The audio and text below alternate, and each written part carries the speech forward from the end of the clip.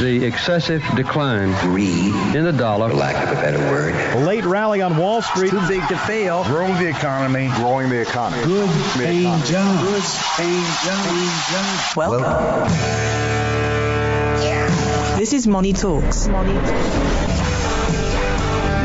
Good morning. What up, fam? You're listening to Money Talks, Atlanta's longest running, most respected money show on radio. And I am Troy Harmon here today with none other than DJ Barker. I got it right that time. You got it right. I usually help you change your name by removing one of the R's. It's amazing. Yeah. Barker. Yeah. Gotcha. Good job. Yeah, how about that? DJ is a managing associate in the Hensler Financial Planning and Implementation Department because what good's a plan unless you make a move on it? That's right. You could be Einstein laying on the couch, would never have a nuclear weapon. Who would have thunk of that? That's great, Troy. The other voice you heard just briefly was Jessie Thomas. Hi. Hey, Jessie. Good to have you. Jessie is a CPA with Hensler Accountants and CPAs. Did I get that one right, Jessie? Yes. All right. Now, does CPA allow you, does the CPA-IA, did I get that right? Yeah, CPA. Do they say anything about using CPA as a noun? I think they're okay with that, right? Yes, I think they are. Yeah. How about that? Those CFP guys, they have to be a certificant. And with a CFA charter, you have to be a charter holder. CPAs just let you say, yeah, see, I'm getting a note now from our producer who said, no, you screwed that all up. Hensler CPAs and advisors. See there, Jesse, you just let me look like a fool. Not that I have any need for your help. Well, I was going to say maybe we can. Yeah, she didn't really have. Yeah, well, there's one way to cure my stupidity, and I really don't choose it. That would be my demise. That's right. Yeah. All right. Well, I know it's something. It's not. Hensler Financial, but it's maybe that's the last time I make that mistake. DJ, what do you think? I'm saying no. Yeah, all right. There's can someone please cut DJ's mic off immediately? Immediately. Yeah. All right. Well, let's talk a little about the financial markets and what's been going on. It's been a crazy week. Yeah, it has been a crazy week. First time this year that I have been wrong. I don't know. I'm going to ruin the end of this show for you, but at the end of the show, one of the last things I say is market up or down. I always say the market's up. Market's up. And this week, down 1%. And what led the charge lower? Looks like energy. Energy's back to its 2020 ways. Not happy. No, not happy. It's with the energy lately, it's been all about demand. Demand obviously fell hard in 2020 during the COVID pandemic. Nobody was going anywhere. Didn't get on cruise ships. Didn't get on airplanes, and all that is petroleum fueled. So here we sit. Energy down 22.43% last year, or actually in the last 12 months. On the top end of that, a strange sector we have not heard much from lately, especially as a leader. Real estate up 1.7% in the last 5 days. Consumer staples was positive as well, 0.6%. Utilities up 0.16%. Now, there is something that ties the three of those together, DJ. They trade more or less like bonds. They're kind of a proxy for bonds. So we saw interest rates slide a little bit this week, and that's probably why we're seeing those sectors driving lead. Yeah, yeah, they're kind of in control. But energy down 3.63% this week. Materials that had been up huge, in fact, still up 25.25% over the last 12 months, was actually down almost 3.5% in the last 5 days. Financials down as well, which again tells you interest rates lower. The story on financials, they led for 3 or 4 of the last 6 months because we did have interest rates rising, and those who know much about banking know that banks borrow short term to lend you on your 30-year mortgage, and the wider the spread between the long-term interest rates and the short-term interest rates, the more a bank makes. That's their profit margin, if you will. Net interest margin, they call it. So, a time when interest rates are falling, you could expect that banks are probably going to struggle a little bit as well. Now, DJ, unless you've lived under a rock for the last 5 days, last 7 days since we were on, you probably have heard of a company named GameStop. Oh, I'm not familiar with that. No. GameStop. Yeah, GameStop a couple of weeks ago was trading for around $19, $20 a share. They were having, I know last year they was talking about they were having problems, business wasn't as great as it had been in the past. Yeah.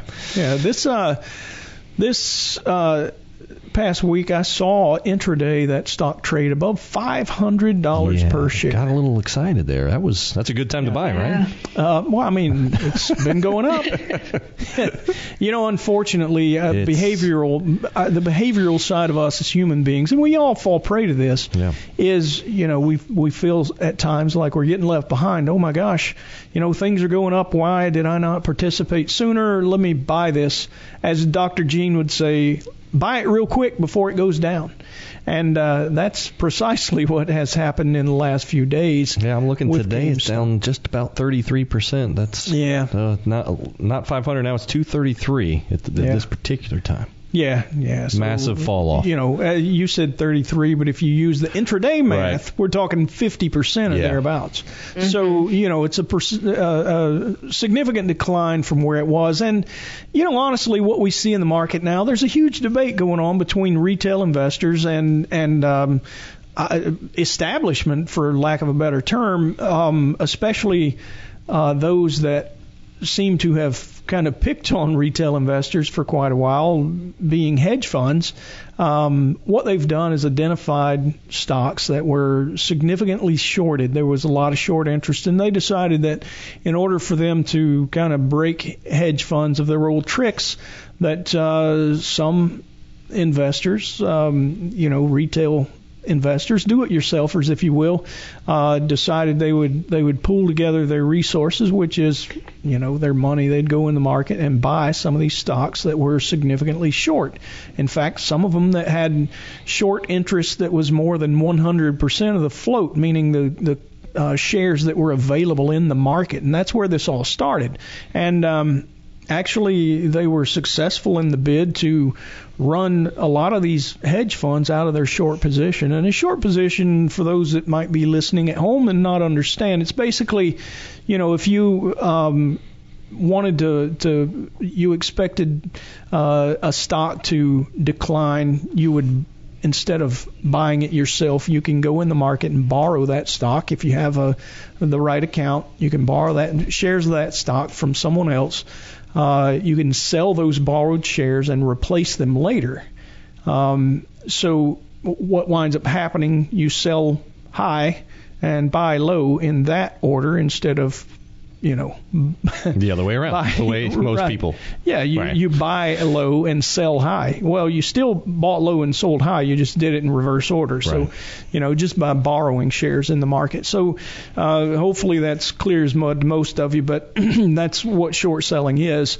And, it's basically a bet that the stock is going to decline. Well, all of this actually is contra to what my ilk as a financial analyst would look at. And, I got to say, if you just look at fundamentals, meaning profit margins, earnings, things, growth potential in those earnings, things like that. Over the last 12 months, you've been somewhat perplexed by what's been going on in the market. So, this is like it's like 2020 for a financial analyst like myself to the max. This is, you sit and watch a company, as you said, DJ, struggling with the underlying details of their business. Operationally, they're not doing well. Yeah. And all of a sudden, they go from $19 to over $500 in just a 2-week span. And, they've been openly, the retailers have been openly taunting those hedge funds.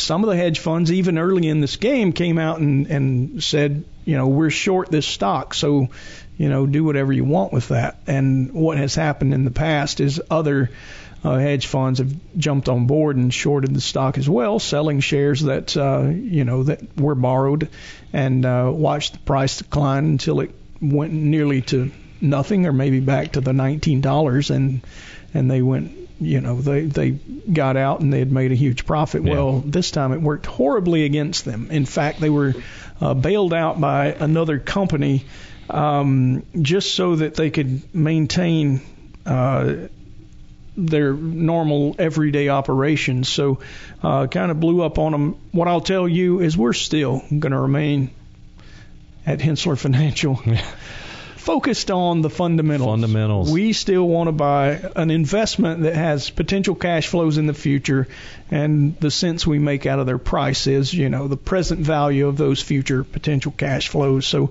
kind of an interesting thing to watch, but odd. So no GameStop then? No GameStop. Not today. All right, we're going to take a real quick break. When we come back, we have Dog of the Week. Stick around. You have the time to listen to me whine about nothing and everything all at once. All material presented is from sources believed to be reliable and current, but accuracy cannot be guaranteed. The contents are intended for general information purposes only. Information provided should not be the sole basis in making any decision and is not intended to replace the advice of qualified professionals, such as tax consultants, insurance advisor, or attorney. Although this material is designed to provide accurate and authoritative information with respect to the subject matter, it may not apply in all situations. This is not to be construed as an offer to buy or sell any financial instruments. It is not our intention to state, indicate, or imply in any manner that current or past results are indicative of future profitability or expectations. Portfolio holdings discussed are subject to change. There is no guarantee that in the future these securities will be held in the Hensler accounts. As with all investments, there are associated inherent risks. Please obtain and review all financial material carefully before investing. Hensler is not licensed to offer or sell insurance products. This overview is not to be construed as an offer to purchase any insurance products.